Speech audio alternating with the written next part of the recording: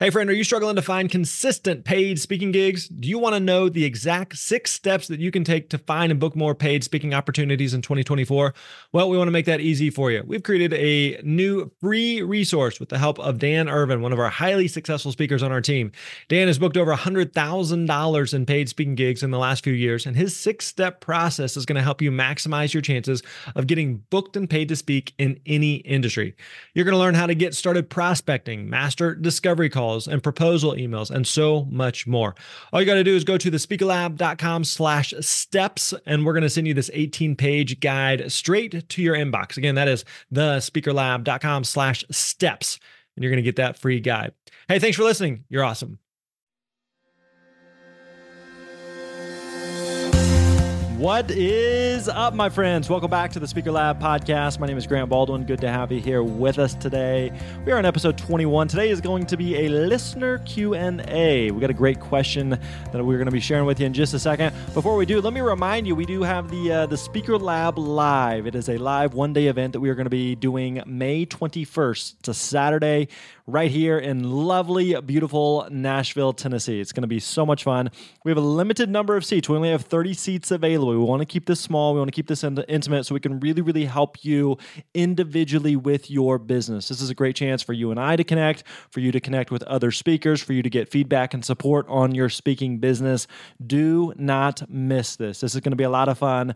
Again, only 30 seats available. A lot of those seats are already gone. So listen, you want to be a part of this, all right? This is going to be a one-day mastermind. Again, May 21st, the Speaker Lab Live. Don't miss it. If you want more information, you want to register, you want to reserve and lock in your seat, you can go to thespeakerlab.com/live. Again, that is thespeakerlab.com/live. All right, let's get to today's question. Today's question comes from Isabella. Take it away. Hi Grant, my name is Isabella. Thank you so much for this podcast. It's absolutely fantastic. My question is, what do you do when you contact an event planner, an organization, or an association and the decision maker doesn't reply? I don't want to be a pest, but at the same time, I would like to book the gig. Thank you so much. Bye. Thank you so much for your question, Isabella, and a lovely accent. Couldn't you just listen to Isabella? Just talk to us, Isabella. Isabella, you can leave us voicemails and messages anytime, or we can hear a lovely accent like that. All right, to answer the question, though, how do you follow up with? I reached out to someone, I didn't hear a response. I think I would be a good fit. I don't want to be annoying. How do I kind of navigate this fine line? You're right, Isabella, that you don't want to be annoying. You don't want to be a pain. If you're the type of person who you send an email and then you're just sending email after email after email after email, it's worth following up, but not like that. I'll give you a good example, okay? This is actually a true story of something that happened to me. Early in my career, I would be annoying. I was a pain. I was emailing people too often. And in fact, I remember early on, I was emailing people like way too much, way too often. And years later, I was booked for a speaking engagement in New Jersey. And I remember the client told, maybe it's just because they're in New Jersey and they're very forward and frank, but the client said that they actually, she personally didn't want to hire me because I had sent so many emails a few years before that I was annoying to her. And so thankfully they had someone else on the staff who'd seen me speak. They were really adamant about hiring me, and so it worked out. But it really was just an eye-opening experience of them telling me, like, we didn't want to hire you because of how you came across and because you were emailing so often that even though you were a great speaker, it took us years to consider hiring you because of this. And so you don't want to be that person. You don't want to be annoying. You don't want to be a pain. One of the things that you've heard me talk about, one of the things I'll continue to preach on is that being a speaker, this is a relationship business. People do business with people they know, like, and trust. And so even in that situation, in that case with me being a speaker at this event in New Jersey, even though I was a good speaker and I would have been a good fit for their event, this particular client was not interested in hiring me because of that know, like, and trust. They may have known me. They may have not liked me. They may not have even trusted me because I was sending so many emails. So whenever you're sending this initial email, one of the things I always recommend is that make sure it's short and sweet. A lot of times a mistake that speakers make is that we find some potential client, we email the conference planner, the decision maker, and we send like this long 98 paragraph email about why we are so awesome. We're a great speaker. Here's all the great places I've spoken. Here's 19 videos. Here's my life story. Don't do that. Think about it from your perspective. If you got an email from someone unsolicited that was 98 paragraphs, you would not read that. You would delete it immediately. So don't do that to someone else. So keep that email really, really short and sweet. The other thing I like to do is I try to ask a question, something that's really, really easy to reply to. So you may ask something like, do you have the dates for your next conference? Or are you currently planning your next event? Or who are some speakers that you've had in the past? Or have you started reviewing speakers for your next event yet? Now, if you're going to ask a question, make sure it's that you're asking a question that can't easily be found somewhere else. Meaning that if you go to their website and then you turn around and email them and ask them, where their next conference is, and it's like blatant all over their site where their next conference is, well, then you'll just look like an idiot. So don't do that. Make sure you do some homework, do some research there, but make sure that then if you're going to ask a question that you make it really, really easy to reply to.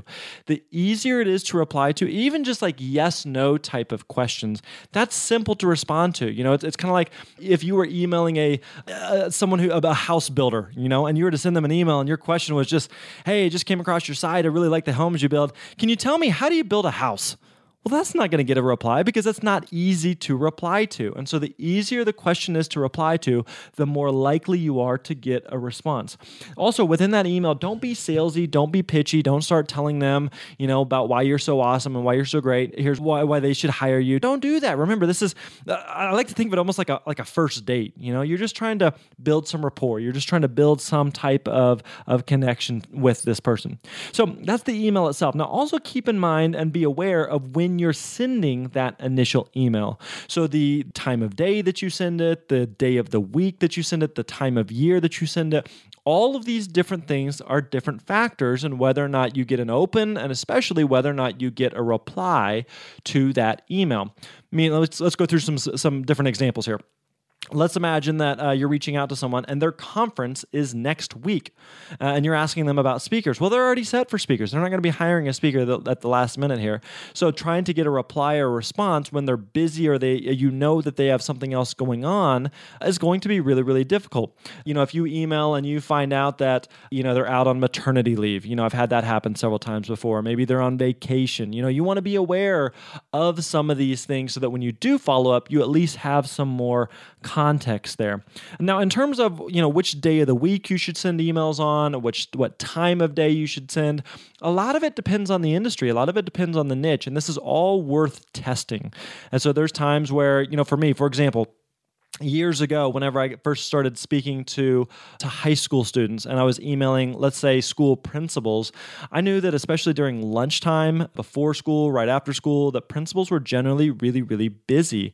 And so I also wanted to be aware of winter breaks, of summers, of holidays, of spring break, of some of these just different types of things that would affect whether or not I would get a reply. So if I email on a Monday of a spring break, I know that, if the principal's off that entire week, that by the time they get back to school and to the office the following Monday, their inbox is going to be stuffed. And so they're going to be going, it's kind of like for you, whenever you come back from a trip or vacation or some time off and you've got a full inbox, you're just trying to do triage there and you're going through, you're deleting a lot of stuff, just quick replies to anything that you can. And so that's the same type of thing that a decision maker or an event planner is going to be doing, is the easier it is to reply to your email. And if you're catching them at the right time, the more likely you will be to actually get a reply.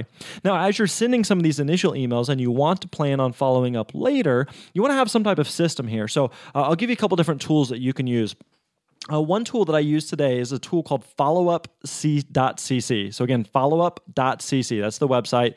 You can go there, followup.cc. And basically what you do is whenever you send an email, it will allow you to, in the BCC form or field of the email, you can put in the amount of time until you would like to be reminded about that email, right? So for example, you may put in the BCC line, you might put 2 weeks at followup.cc. And so what that does is it triggers it in their system, and then 2 weeks from now, it will ping it back. It will send it back to your inbox and just brings it kind of top of mind for you.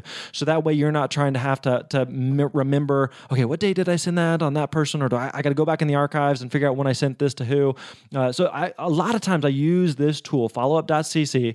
I put it in that BCC line, and then it's just kind of out of sight, out of mind. And so you can use this for any amount of time. You could do this for a couple days. You could do this for a couple weeks. You could do this for several months. There's times where I've talked to people, I talked to potential clients, and they said, hey, we're not reviewing speakers for 5 months. Can you check back with me in 5 months? I said, great, not a problem. I'll certainly do that. And so I'll make a note to follow up with them, and I'll do that with them by using followup.cc. Another tool that we use is a tool called Highrise. We'll include some links for this in the show notes here. This is made by the company that created Basecamp. It used to be known as 37 Signals. And so this is a tool that we've used that's just basically a contact management tool. And so we use Highrise quite a bit as well. You can even track this stuff within Excel. So if you're just looking for an inexpensive or free way to track your follow-up, you can certainly do that. But you do want to have some type of system, and you do want to do follow-up here as well. So Isabella, to answer the question then, let's say I've sent this initial email, I haven't heard anything back. What do I do at this point? After that initial email, I'll usually wait about 2 weeks or so to follow up. And so the way I actually do it is I will forward my original email, because it's just for some context there. Because think about it, 2 weeks goes by. If you send a brand new email just saying, hey, this is Grant, I didn't know if you got my email a couple weeks ago, they may have no idea what you're talking about. So I like to forward that original email back to them, and then I'll say something along the lines of, hey, Isabella, I sent you the below email a few weeks ago. I haven't heard anything back from you. I know you're busy. I don't want to be a bother. Just touching base to see if you received it. I'd love to hear from you. Something along those lines. Something very, very casual, very friendly. Don't be annoying. Don't be a pain. You have no idea what is happening or what may be going on the other end of that email. Maybe they were busy when they first saw it and they just forgot about it, or maybe it just became buried in their inbox. Maybe they were on vacation. Maybe they were out of the office. Maybe the original email went to spam. I mean, there's no telling. And so it's very, very soft, very, very casual of just like, hey, I know you're busy. I know you're slammed. I know you have a lot going on. I want to be respectful. I want to be courteous, but I'm just kind of pinging this back to the top of your inbox. I'd love to hear from you. Just something along those lines. I'll give you a good example here. I don't want you to be this person, okay? I had someone email me. This was actually just a couple weeks ago. They sent me an email. And normally I keep my inbox at inbox 0. I try to respond to things pretty quickly. And I think maybe I got this at the end of the day, and so I didn't reply right away. And so they sent me a follow-up email the next day. And I was like, well, that's weird that they would send it the next, not even 24 hours went by, and I got a follow-up email. So then I didn't reply to that one, just kind of curious here. And then I got another one the next day. So over the course of 15 days, just over 2 weeks, they sent me 7 follow-up emails. 7 follow-up emails over the course of 15 days. And I finally emailed them and I said, please stop sending me emails. I know that you're just trying to follow up, but here's how it's coming across. It's coming across very obnoxious. It's coming across very, very annoying. So that's why whenever I wait a couple weeks there, because I have no idea what's going on the other end, that email reply, I want it to be very, very casual and very, very friendly. So let's say that I follow up and then let's say I don't get a reply for that one. I'll usually wait another 2 weeks or so and then I'll try again. And usually at that point, if I don't get a reply, I'll usually stop after 3 attempts because, again, I don't want to be someone who's just emailing, and just continually getting ignored or just continually being annoying. I don't want to be that person. Now, this is the approach that I take if I am doing this and I haven't got any reply. Now, I change my approach if I reach out to someone and they reply at any point in a warm way. If I reply, or excuse me, if I send an email and they reply saying something like, I got your email, we're not really interested right now. Okay, great. That's one thing. At least they've replied, but they've shown me they're not interested.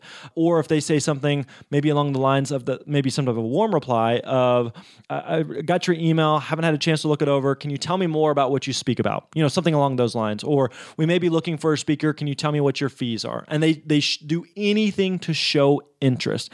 At that point, I will call them. I really want to talk to them because I know that I can build, again, going back to this is a relationship business. I want to build that know, like, and trust with them. I know I can do that way, way better over the phone versus email. And so I'll try to give them a call. And so let's imagine this. Let's say that we've emailed a few times. Let's say that we've even talked on the phone. And then I send another email and they're not replying. And so I follow up a few weeks later and they don't reply. And I follow up again and they don't reply. At that point, after a few attempts, and again, this is assuming that we have at least some rapport, some connection, we've emailed, maybe we've talked on the phone. At that point, I would send what we call a ball in your court email. And so it goes something like this. I will forward the original email, and I always forward that original email to give some context again. But I'll forward that email. Hey, Isabella, I've tried emailing you a few times, haven't heard anything back from you. I know you're busy. I don't want to be a pain. Here's the key line. I'm going to leave the ball in your court. If you'd like to talk more, please let me know. I'd love to hear from you. Thanks, Grant. So that's it. So basically what I'm trying to do here is I'm putting the responsibility back on her, not in a mean way, not in a rude way, like, why can't you just freaking answer your email? I thought we were friends. So No. Just, hey, I know you're busy. And so if you'd like to talk more, I'd love to hear from you, but I'll just leave it on you. And again, I'm just very, very casual type of environment.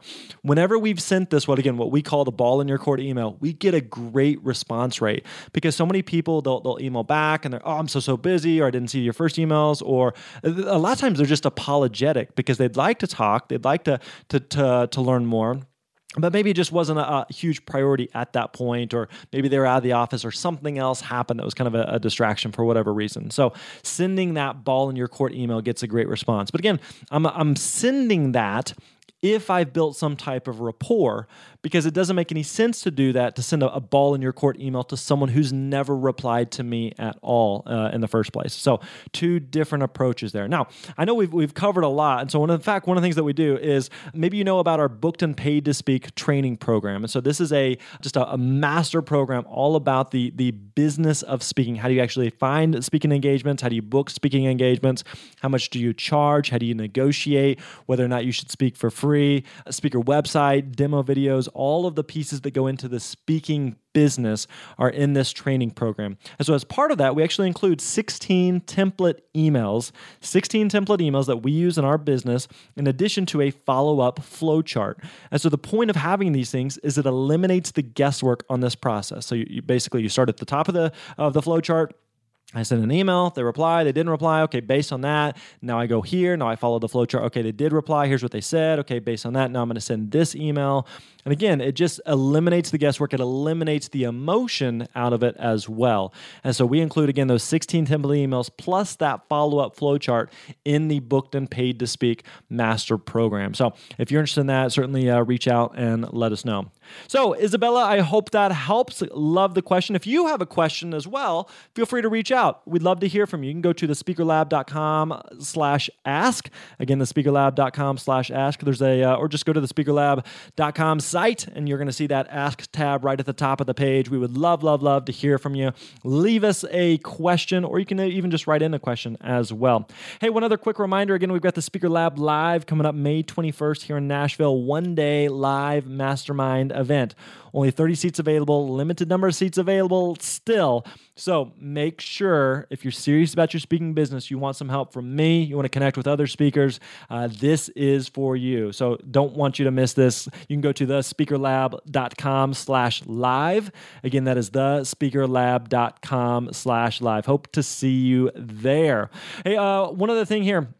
On the next episode 22, we're going to be talking with an expert on the subject of self-publishing. So being an author, having your own book is a really valuable tool for any speaker. So make sure that you don't miss out on that episode. Again, that's going to be coming to you on episode 22. So check that one out. All right, my friends, that wraps up today's episode. We'll catch you next time. You're awesome.